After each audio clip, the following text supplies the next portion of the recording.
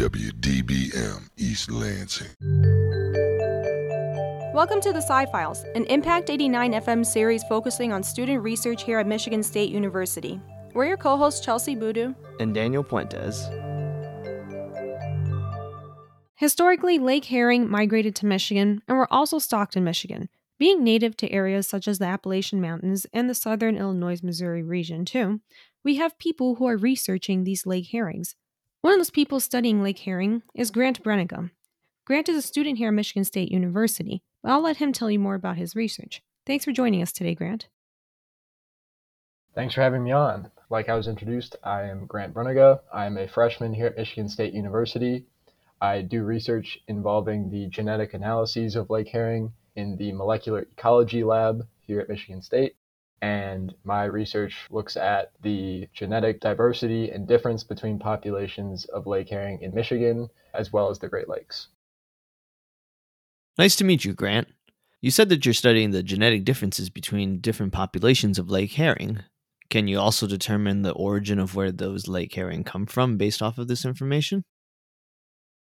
There's definitely ways to assume origins of lake herring based off of certain genetic differences that have been proved to be from different areas ancestrally. So there are two different regions that lake herring originally came from, one from the eastern United States, east of the Appalachian Mountains in the Atlantic region, and also a southern region we call the Mississippi region in the Mississippi River, and they migrated north into Michigan as well. So there are some pretty distinct differences genetically between these fish, and their genotypes can really help us determine that. And did their genetics change because of the location that they're living in? Would it also vary across the different lakes in Michigan? Yes, it does. And our results have been pretty compelling in proving that. There's a difference in genetics in lake herring based on where they are geographically in Michigan. So there's a lot of similar genetics in similar geographic locations, like near the Detroit region has a lot of specific genetics, and as opposed to things near the Upper Peninsula that have different genetics than those of Detroit. So there is a pretty distinct difference between these fish, and they all together help the genetic diversity of the species as a whole. When it comes to the concentration of different lake herring populations, where in the Great Lakes region would you usually find them? In the open seas like Lake Huron and Lake Michigan, or in more inland lakes? Lake herring can be found in both conditions. They really thrive in deep and cold water, so the Great Lakes are a great way to do that. The Great Lakes have very deep water, especially out in the middle, and they have cold water, but there's also types of lakes that we study called kettle lakes, which are inland lakes, but they are formed by glacial depressions back when glaciers covered North America. As they receded, they created these depressions in the ground and filled up with water, and they are those deep cold water lakes that lake herring thrive in as well. Now that's a lot of lakes that you're studying. Are you physically going out there and fishing for these lake herring, or do you have someone who's providing these for you? Our lab works very closely with the Michigan Department of Natural Resources. They are a great asset for us to go out and collect these fish from all these different lakes and from the Great Lakes at different locations. Our lab works with genetic analyses of a bunch of different species, all of which are collected by the Michigan Department of Natural Resources, and they commission us to do some of the genetic work and genetic analyses on these fish. So they are the ones that go out and collect them, and we get little samples of these fish's fins after they trim them and send them in envelopes to our lab to analyze genetically. This kind of brings me back to the question I asked earlier about whether or not you're able to determine the origin of where these lake herring come from. In my earlier question, I was suggesting whether you're able to determine whether they migrated from a specific location, like the Appalachians, for example. But now I'm more curious about the concentration of fish that you're collecting for your genetic studies. Are you getting your fish samples from the kettle lakes that you had described earlier, or from the Great Lakes? Or a little mix of both? The entire study has been going on for a couple of years now. The lakes that I studied, particularly for my project, are all kettle lakes here inland in Michigan. But the previous locations have been all over Michigan, as well as some Great Lakes samples. So they all got meshed together at the end once my work on the kettle lakes was done to compare all of them between each other. So it was really trying to figure out how in every body of water that herring can be found in Michigan as a sample, what the genetic diversity of the species is in Michigan, to just really get a status and a feel for how many are left, how stable they are, and what we can do about them to sustain them for the future. That's a lot of data that you would have to collect and analyze. Are you the one who's doing those genetic analyses, or are you doing the data analysis and collection? As part of my project, I did a little bit of both. I got those envelopes with the fins in them and extracted the DNA from them for analyses. But also, once those were done, computer programs helped us a lot to kind of just map out where all these different genetic populations are. So it's a little bit of both as part of the project, and it's been a project that's been worked on for years now, really, and my work has been a continuation onto it. So it is a long-term process, but overall it gives us a good view of what the state of Michigan has in terms of lake herring diversity. Now let's take it a step back for our audience to understand, how do you actually extract DNA from these fin clippings? Do you blend it, or is there some sort of procedure that you're using? These fin clips run through a what is called a Qiagen DNA kit. Qiagen is the company that makes these DNA extraction kits, but really we take a small piece of these fin clips and we run them through different buffers or different liquids used scientifically to separate out all the different parts of cells, of tissues, to really break down everything to get to that DNA level. So it runs through a lot of different buffers, a lot of different filters, and it finally gets us down to a liquid that just has DNA in it that we can then use for the analyses. Yeah, I'm familiar with those kits. We use those also in my lab for bacterial DNA extraction. So, after you have these DNA extracts, what do you do with it afterwards? These DNA are then run through a process called PCR, or polymerase chain reaction, where we look for different loci, which are locations on the DNA that we know from previous research are polymorphic or have different genotypes or different identities across different individual fish. For some fish, the DNA is the same in the same locations for every fish because it codes for something that is important in every fish.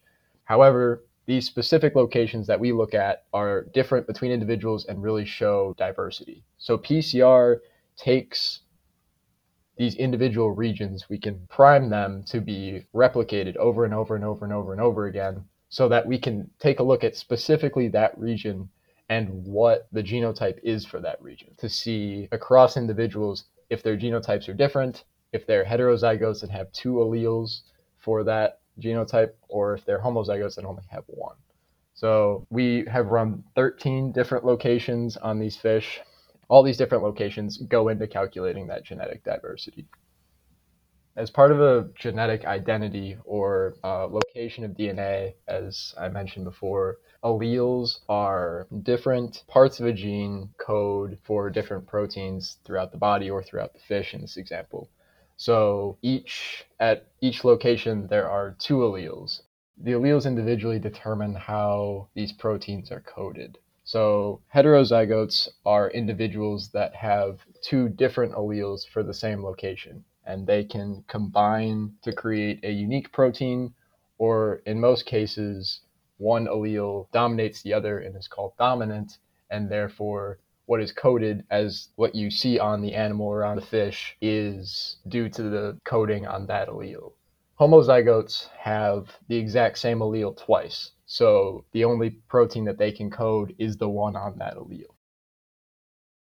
I remember learning a little bit about this whenever I was taking high school biology back in the day. And as I understood, these genotypes can then convert into what are known as phenotypes, or the physical attributes that are associated with each genotype. When it comes to the lake herring, what particular physical attributes are you looking for when it comes to understanding the diversity of these different fish? So a lot of what physical properties come of the genotypes at these locations that we're looking at are very internal. They're not anything that can really be seen on the fish for the most part, and are not really things that are all that important for survival of the fish, but are truly different among each individual. And that's really what we look for to do these genetic diversity studies, because we don't want to have a location where everybody's coded for the same thing. So we really want to take a look at genes that are known to be different in each individual to show how much diversity is truly in the population.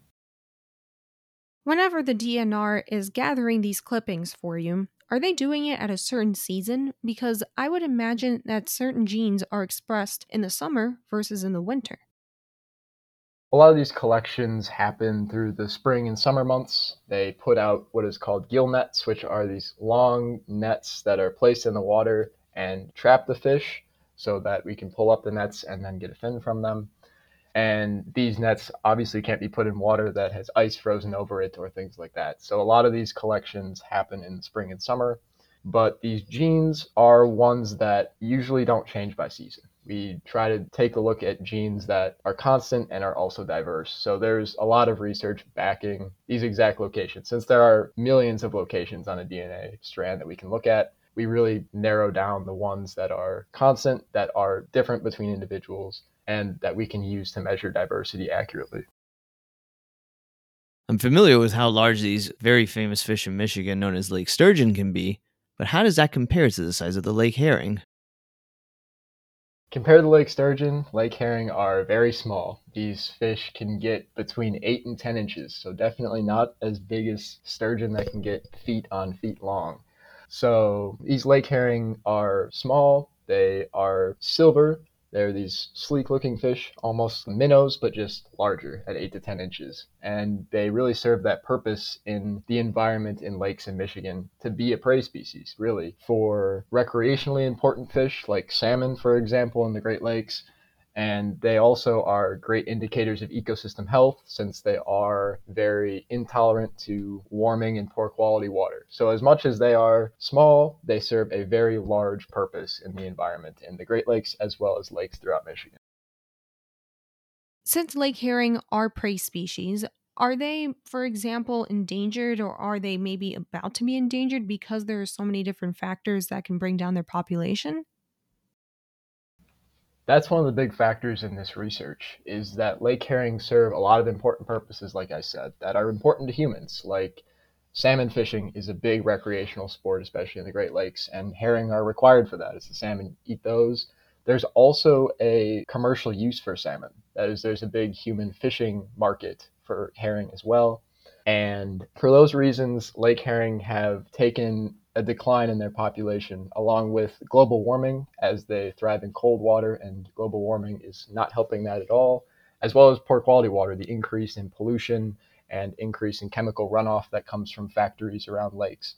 So there's a lot of factors that are leading to the herring being endangered. They're classified as a state threatened species in the state of Michigan, and that's what this research is all about. Is this is one piece of the puzzle to a Michigan wildlife action plan that the Michigan Department of Natural Resources is drafting for the federal government to receive funding for an endangered species, in this case the lake herring.